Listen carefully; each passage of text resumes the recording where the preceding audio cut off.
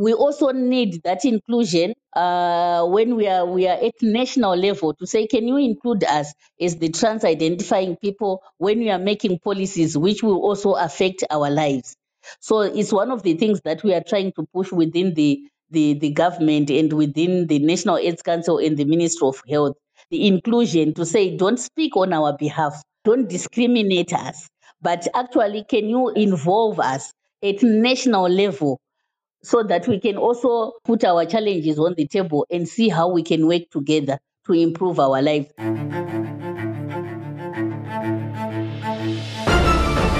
Stick Your Neck Out, the weekly podcast of the Giraffe Heroes Foundation.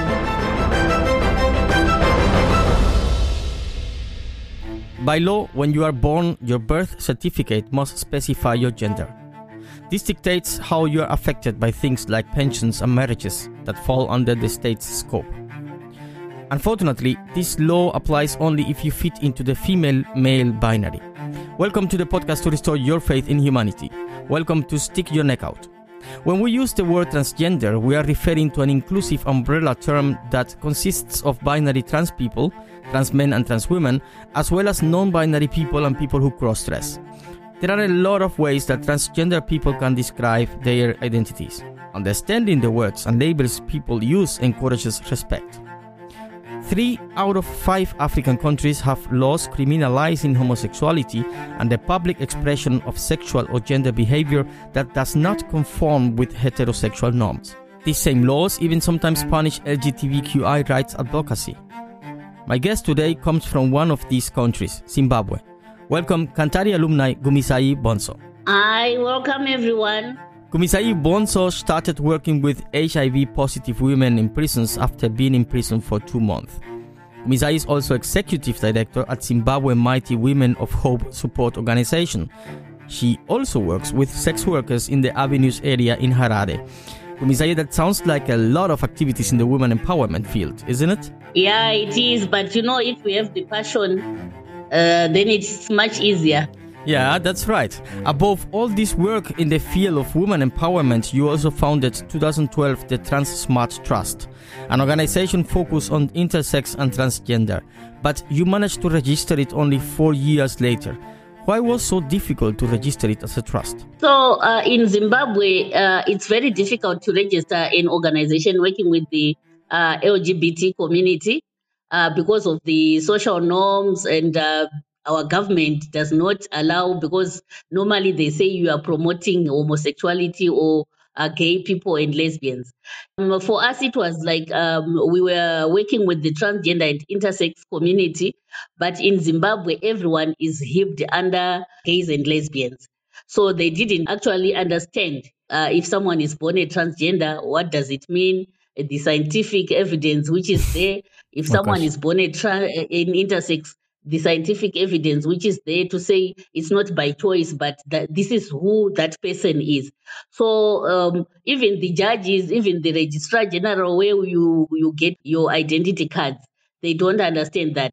What they actually do is just they look at you. If you have a penis, then you are a man. If you have a vagina, you are classified as a woman. So it was very difficult then to actually change our vision, even our objectives, to say we want our government to actually acknowledge that there are people in Zimbabwe who are born as transgender or intersex. I see. So how do you manage to register it at all? Okay, so for Transmart, we used the entry point of Healthy, where you were looking at HIV, and we used that as an entry point to say, if we want to end HIV, we must not leave anyone behind in this fight against HIV. That's right. So we then said, as the transgender and intersex, it's one of the key populations which are affected by HIV. Even in Zimbabwe, where we were saying we have sex workers as a key population, we have men who have sex as a key population, and then we said we also have transgender and intersex as key populations, and we want it to be a stand-alone key population when we were in the Ministry of Health field. So this is how we then managed to get through. We used the HIV as an entry point. So Transmart Trust works to promote the identification, inclusion, integration and assimilation of human rights issues affecting intersex and transgender persons within different social groups of the larger Zimbabwean community. Exactly. How can I and our listeners to get a picture of how exactly you are doing that? Okay, so there were so many exclusion from policies which affect the trans community when we look at health, when we looked at freedom of assembly, when we looked at gender markers, when we looked at availability of the things that we use as transgender and intersex identifying persons when we want to go to the clinic. We also wanted safe health care centers where we are not discriminated, where we actually go for STI screening, TB screening, HIV screening without facing any challenges. So this is what we are fighting for as Transmart. Actually, we are engaging with leaders of the community. So we are using chiefs to say, we go out there especially in the rural areas where we then go and meet with the chiefs. We sensitize them on transgender and intersex community. And then they are the ones who then say, no, what you are talking about, I think I have one or two people within my area who are like this. And then it's the chief and the religious leaders who then go and call those families with children who are transgender or intersex, and then they bring them to us. And also, we're trying to work with the National AIDS Council of Zimbabwe, who are into HIV programming and coordination. And we work with support groups of people living with HIV, where we actually have some of our members who are HIV positive, and we identify them, and then we start support groups. Yeah. That sounds great, and it's beautiful that you are doing that. I read also somewhere that Transmart Trust manages a portfolio of projects targeting intersex and transgender persons who constitute intersex and transgender people living with HIV and albinism within urban and rural areas. Yes. Can we talk a bit about these projects? Because of the COVID situation has affected everyone. Yes, right. We then started by sourcing food hampers for our members because they couldn't access food allocation from the government because their ID does not match the person who they are now because of the transformation they are going through. So we then sat down and say, what can we do as Transmart? And then we decided to start on projects where we are actually having our members making bags out of some materials. And then we have another project in the rural areas where we are actually into piggery. We started with 2 pigs, a female and a male, and then they gave birth to about 4 piglets. And now those piglets are also now in their, I think, second month. They are also going to give birth to other piglets, and the project will go on like that. Then what we do is we take the older pigs and then we slaughter them, and then we sell the meat to butcheries within the area and to the community within the area. So they will use that money now to buy food and also to share some of the meat, and then they can go and use it at home. We have also started from the money that they get from selling. We have started some initiative of saying, if you are 10 people within that project, you then share money within yourselves. After a month, you then share the money, and then you can send your children to school. You can actually buy what you want, and even having money to go for medical help if they want to go for STI treatment, if they want to go for any other treatment at the hospital. Now they do have the money to do that, even to use money for transport to reach out to the health centers which are a bit far away. That's awesome. So, speaking about transgender, can we define the term transgender? Okay, so when you are now growing up, you were born in a man's body, and then you start to change. Like the people will just actually see that you are more on the female side. Even the things that you do, your hormones will then be more on the female side. and then you start to change it, transform, like you now start to have a female voice, you change your step, even the things that you want, the girls thing, you don't want to play with boys, you want to play with girls. We have two trans women who went for testing, and the doctors found out that their hormones were more to the female side. And you cannot do anything about that but to take hormone drugs to actually help you to go through the transitioning period. Yeah, but after all you are saying, I can imagine that the people don't really understand what being a trans man or a trans woman means, isn't it? In Zimbabwe, they didn't really understand what a trans person is. So what we did is we tried as much as possible, because normally they say it's a Western thing. You are taking the Western culture and bringing it to Africa, to Zimbabwe. So what we then did is we sensitized some doctors. Actually, when we are having our workshops, we bring in the doctors to talk about what it is for someone to be born a trans, what it is to be born an intersex person. And how about hormone drugs? Do you have those? Yeah, in Zimbabwe, we do have hormone drugs which are used on other, like when you are having your menopause, they will prescribe you hormone drugs. But when you want, you go and say, I actually identify as a trans. Can you please prescribe hormone drugs for me to actually go through my transitioning? They don't allow that. Yeah, but it's funny because the Zimbabwean authorities said when it comes to trans rights, particularly in terms of healthcare, they do not discriminate. But this is a discrimination. Yes. In Zimbabwe, we don't have. We are actually advocating for that, but we don't have. The trans-identifying people in Zimbabwe actually go to neighboring countries like South Africa, Zambia, if they want access to that. We don't have gender-affirming healthcare services in Zimbabwe. That's a pity. I mean, that's sad. Yeah. Like last year, we actually met with with about 75 parliamentarians and MPs, where we actually tabled this to them to say, we do have trans-identifying persons in Zimbabwe, and these are their challenges. And we would really like you to change some of the policies, which makes it so difficult for the trans community to actually access affirming healthcare services in Zimbabwe. And it's still a process, because we now have the National AIDS Council on our side actually helping us to have some of these policies changed. Yeah, they have to be changed. I mean, hormones play often a crucial role in a transgender person's transition. Yes. So it's a human right. Yeah, it's a human right issue. And but I think we are making progress, because last year we actually set in the Global Fund writing team, and I was in that writing team, where I actually said, no. You have been talking about sex workers, they have money. You have been talking about MSM, they have money. But I think it's now time you also include the transgender community to actually also get support from the Global Fund. And we actually got a 1-year support grant from Global Fund.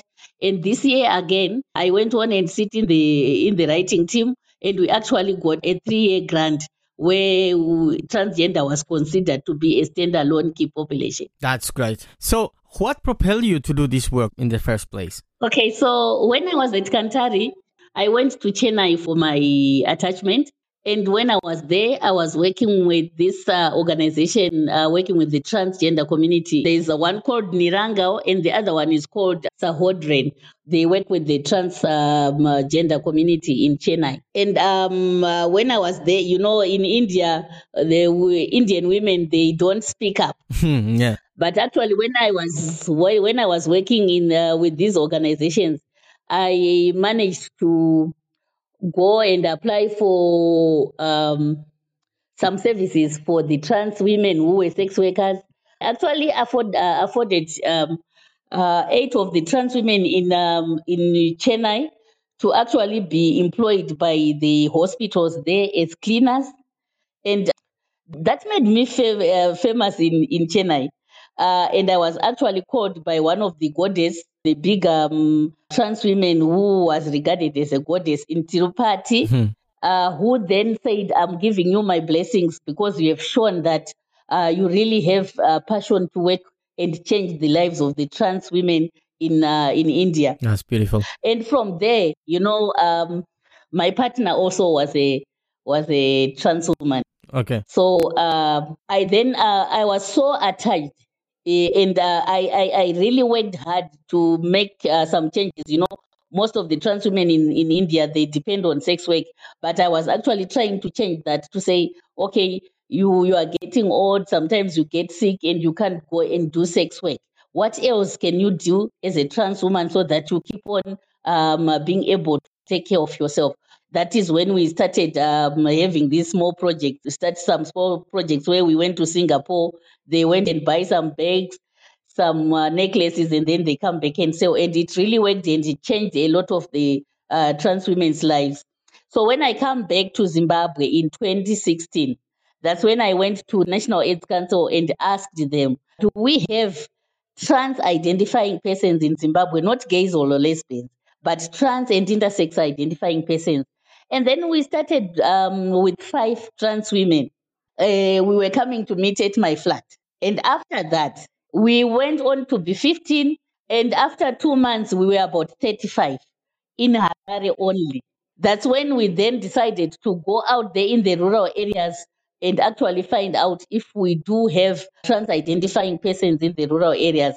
And we found out that there were so many. Hence, we started working with the chiefs and religious leaders to say, we want to really know whether you have trans identifying persons in your area. Great. And now we are working in 5 districts in Zimbabwe where we have established support groups with the help of the chiefs and the religious leaders. That's great. So you said before that your partner or your couple is a trans man.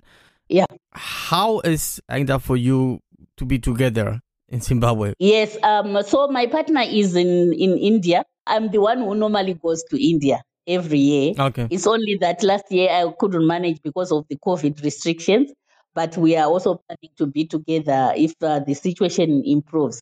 So when they came to Africa, we actually went to meet in Durban, South Africa, because the situation in Zimbabwe, it's very difficult if you are a couple who identify as trans. Okay, I see. So he doesn't know anything about the place where you were born, where you socialized, where you played as a little kid, anything at all? Not yet. We were planning to do that.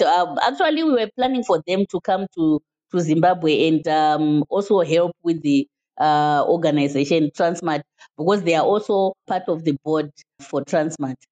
I hope it works and I wish you all the best. What does inclusion and belonging mean to you as someone driving transgender awareness? Okay, so to me, it's very important because, some of the issues that we are trying to fight for in Zimbabwe, like the gender marker, a lot of things, the trans community is left out because of the identity. And we also need that inclusion when we are at national level to say, can you include us as the trans identifying people when we are making policies which will also affect our lives? So it's one of the things that we are trying to push within the government and within the National AIDS Council and the Ministry of Health, the inclusion to say, don't speak on our behalf, don't discriminate us, but actually, can you involve us at national level so that we can also put our challenges on the table and see how we can work together to improve our lives, especially when we are looking at ending HIV by 2030. Yeah, that's right. What is the most common stigma you have come across in your work? Okay, so I'm saying we face a lot of stigma, especially when you identify as a transgender and you are also HIV positive. And in Zimbabwe, most of the community members take time to actually come out. Sometimes you are forced to marry with your family. You are a trans woman, and your family force you to marry a woman because they don't want the community to know that you are like that. Like you have your family forcing you to marry because they don't want the society to know that you are a trans. There's a lot of gender-based violence which happens. You are forced to marry someone who doesn't love you, who is always abusing you, and you cannot go out of that situation or that marriage because you don't want to come out in the community. So it's some of the things that actually give a lot of stress, to such an extent that you find some of the trans identifying persons committing suicide. Yeah, that's a big issue. For most of us, work is stressful in and of itself. So carrying the added emotional weight of having to deny and suppress one of the most fundamental aspects of who you are, your gender identity, because it doesn't conform with society's norms regarding gender expression, I imagine is a hell of a life. Yeah. So what can we do to create a more trans-inclusive workspace? Yeah, there's a lot of work which we have to do, especially looking at the situation that we have now, the COVID situation, where you really need to go and get your medication, and there's this total lockdown, and the clinics or hospitals which are trans friendly are closed, and you have to walk long distance where you meet law enforcement, police, soldiers on the road who will actually stop you and ask you your ID. You produce your ID, it's saying Mr. Vikram, and you look like a lady, you have your weave, you have your dress, and then they will actually say, what is this? Are you trying to impersonate someone? Or are you trying to run away from someone? And then they'll take you to the police station and start to interrogate you and even abuse you. Some of our members have been abused during the lockdown by the police and the soldiers to say, we want to correct you. You are saying you are a woman, but you are a man. Let us show you that you are a woman, or let us show you that you are a man. And they end up being abused sexually. Yeah. Oh my God. It's really scary being a transgender in Zimbabwe. Yes. So, what changes do you think are needed in society to make it possible for trans people to live their identity comfortably? So there's a lot of sensitization which we really need to do, targeting the various ministries within the government, targeting the policymakers, targeting the health care providers to actually say, this is who we are. We cannot say we don't have the trans identifying people, and you need to differentiate between a trans, an intersex, a gay person, or a lesbian person. This is the entry point that we are using to say we really need to train doctors who will stand by us to say, no, no, no, no, this is not by choice, but it's something which you cannot do anything about. And as much as you don't want to acknowledge it, but these people are there within the society, and they also need their rights to be respected, rights to education, rights to shelter, rights to food, rights to health. So we really have a long way to go. There's a lot of reaching out which we actually have to do and sensitize the policymakers and the chiefs and the society at large. Kumisai, as I said in the introduction, you were a participant in the 2015 Kantari Leadership Training course. Yeah. At the end of the course, you presented your dream speech in which you shared your plans for social change for prisoners who are HIV positive. The project was called Save Life.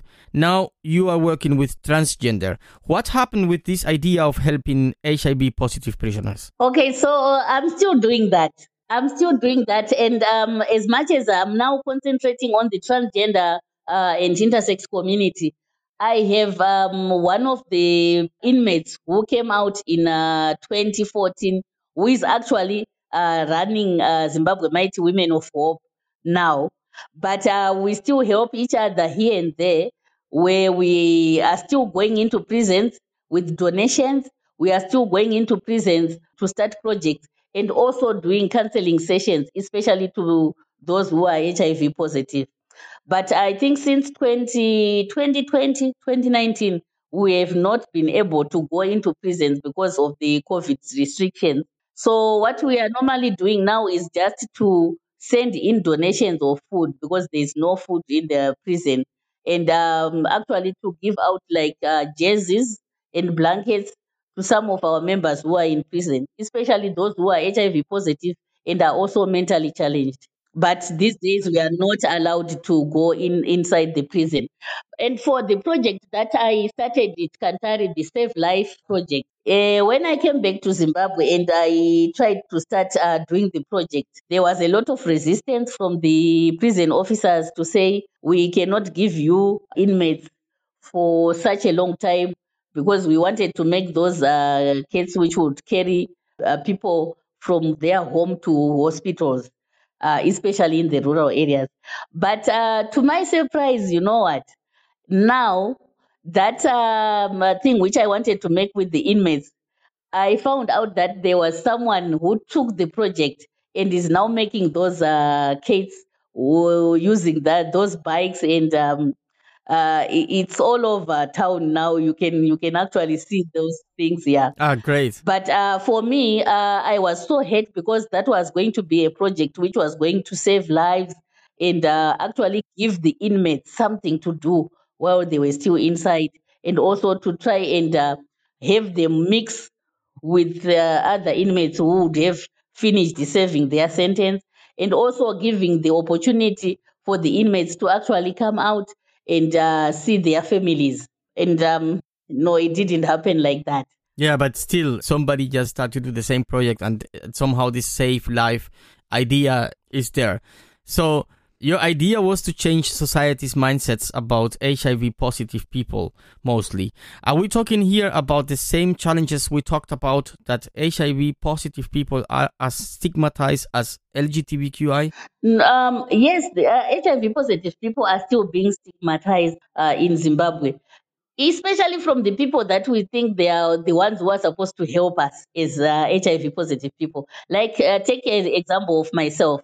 I'm now 50 years old. It has been 20 years now living with HIV.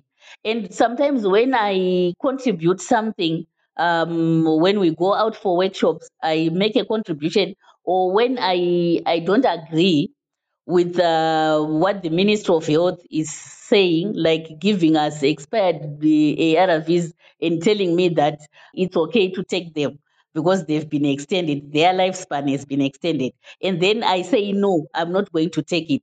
You'll find that people will say, no, don't mind this one. She has been taking ARVs for the past 20 years. The mind, the brains, they are full of ARVs, so don't listen to what she's saying. Oh, It hurts so much to say at this age and time, you still find people who stigmatize HIV positive people. And with the side effects, you are changed from this type of ARV to another type of ARV. And with my age, my system is getting old.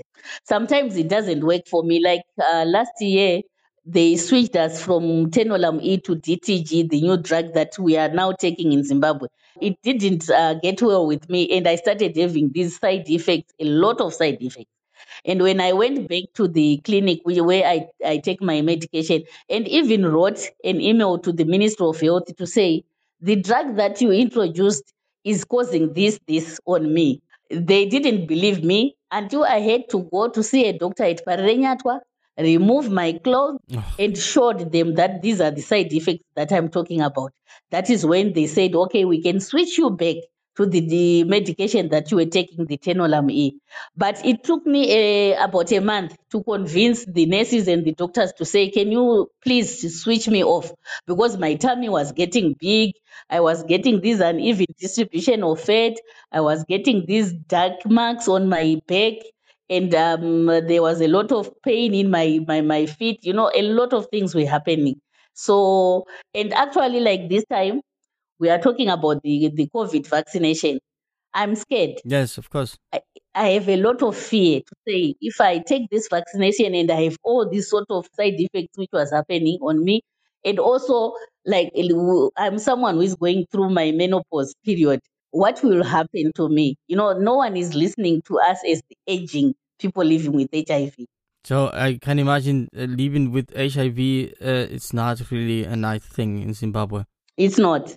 You were also in prison. Yes. I said also in the very beginning. Can we talk about why you end up there?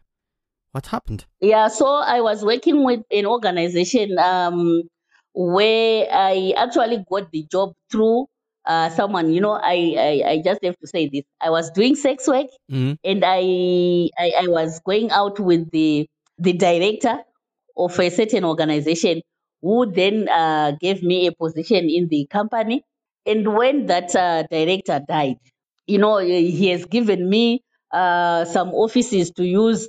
He has given me a kitchen where I was running a takeaway, like a restaurant. Okay, yeah. And one of the board members was a woman who also wanted to to be in a relationship with that director, but he was refusing because he was going out with me. Oh, So when the director then died, they then said, they just started saying, you were supposed to pay rent, you were supposed to do this, you owe us money, and then you actually made sure that your relatives benefited from the loans that were given out by the company. So they created a lot of stories, and the woman now, because she was linked to these CIOs within the government, they actually went to the police station where they were their relatives, and they just said, can you go and arrest this woman? She owes the company about 165 US dollars. And then I refused to pay the money. But the magistrate and the prosecutor, they were told what to do on me. So they said, if you don't pay, we are going to lock you up. And then I said, no, go ahead, you can lock me up. That is how I ended up in prison. This is a really harsh story. And I imagine having HIV, you were marginalized also a lot. Yes, and I was also on TB medication. And I think they also arrested me just when I was coming from having lumbar punch. Things were not well with me those days. I was on TB medication. I was HIV positive. I just had lumbar punch. And there I was in prison, where even in prison, the prison officers also discriminated on me the moment I told them that I was HIV positive and I was on medication, on TB medication, to such an extent that I ended up having my own dress from home, my own plate, my own spoon, my own cup. My children had to bring me those things because no one wanted to share anything with me in prison. I don't understand why the people react like that. So, in Zimbabwean prisons, there's a lot of, it's overcrowded. You find that one cell, which is supposed to hold about 8 people, will end up with 30 people. You are pegged in one cell. And with TB, when you breathe the air, you can actually pass it to someone. I was sleeping at the toilet where there was this toilet. Just when we are entering the cell, I was not allowed to push to where other people were. I ended up my serving my time in prison sleeping near the toilet. Oh my God. Because I couldn't mix with other people because they were afraid I would pass HIV, I would pass TB to them. That was the worst nightmare. But I think that is what pushed me to start this support group in prison, where I actually went to the prison officer to say, I know there are a lot of people who are not coming out here at the female prison, but they are also HIV positive, because some of them have been coming to me to say, how do you manage to live and how do you manage to smell knowing that you are HIV positive? So we ended up sitting on a Saturday when we were not doing anything, and actually giving them information to say, no, when you are HIV positive, it doesn't mean you are dying. You can actually go on medication and you can be just like anyone else. So I think I had about 4 or 5 women who were HIV positive, but they were not taking medication in prison because of fear of being stigmatized.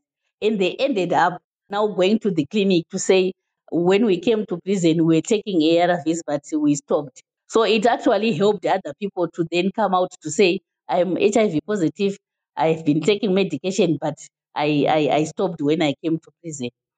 That's how I started a support group at the Chukurubi female prison. Listening to your story, I don't know actually really what to say. It's amazing how you have managed to stand up and to keep living with all these bad things that had happened in your life. So what tools or strategies have helped you to manage HIV for all these years? Okay, so I think for me, it's my children. They've been the greatest pillar of my strength. My children knows about my HIV status. They support me to such an extent that if I cannot go and collect my medication, my son, who is 23 years old, actually goes and collects my medication for me. Even my daughter, when they are getting married, they actually tell their husband to say, my mother is HIV positive. Do you accept my mother? Or do you accept me with my HIV positive mother? And it has worked so well that my son-in-laws respect me very much. And even my children's friends, they respect me very much. I think for me, that was what made me to be what I am. And also coming out, coming out has worked well for me because I don't have to hide my medication. I always talk about HIV wherever I go. I talk about HIV because I want to save someone's life who is afraid of coming out to say, I'm HIV positive, and who are not even taking their medication, who are not even going out to get tested, but they are HIV positive. I've lost a lot of friends who would not face going out to get tested and get their results. Yeah. So I think that's something which have pushed me to be who I am today. And that's amazing. But still, the stigma of HIV/AIDS still burdens many.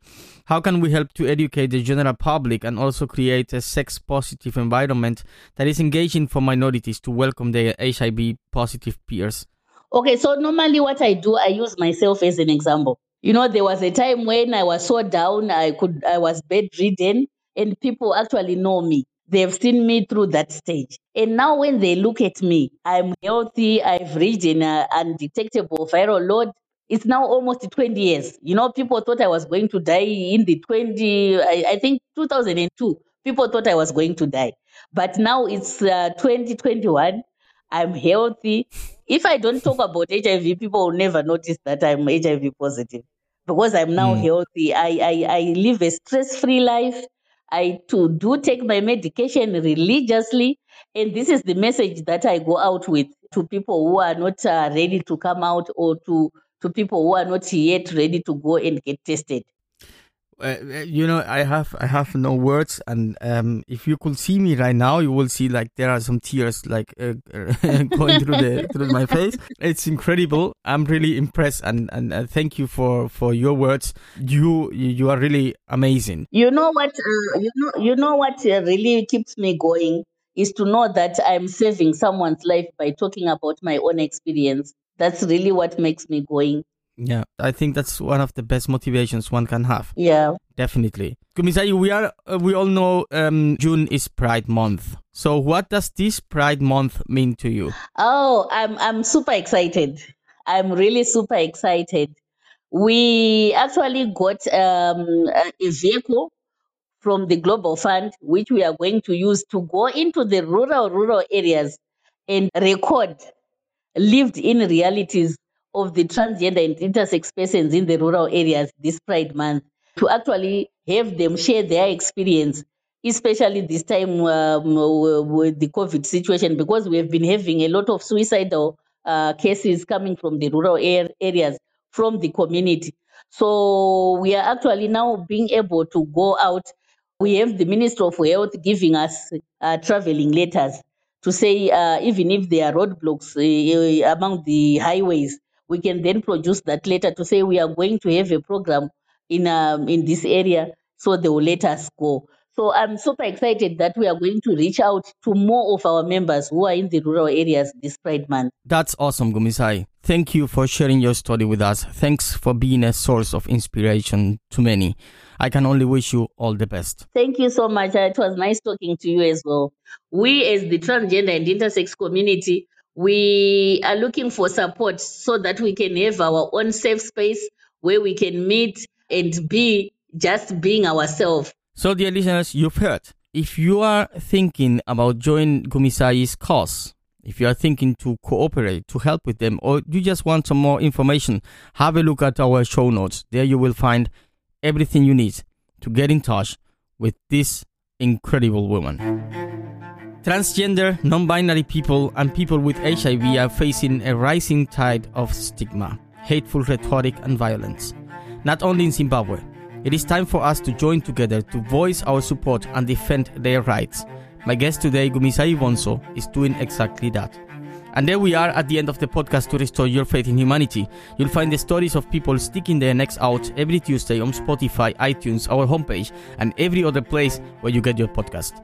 And if you subscribe, you don't have to look out for us. We'll be coming to you.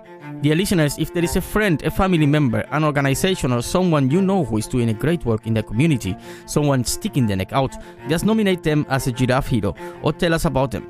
Leave a comment, come and visit us at giraffe-hero.eu. My name is Jean-Pierre Aguiar Durañona, and I hope you join us also on our social media. We are on Facebook, Instagram, Twitter, and YouTube. But more importantly, I hope you join us again next week.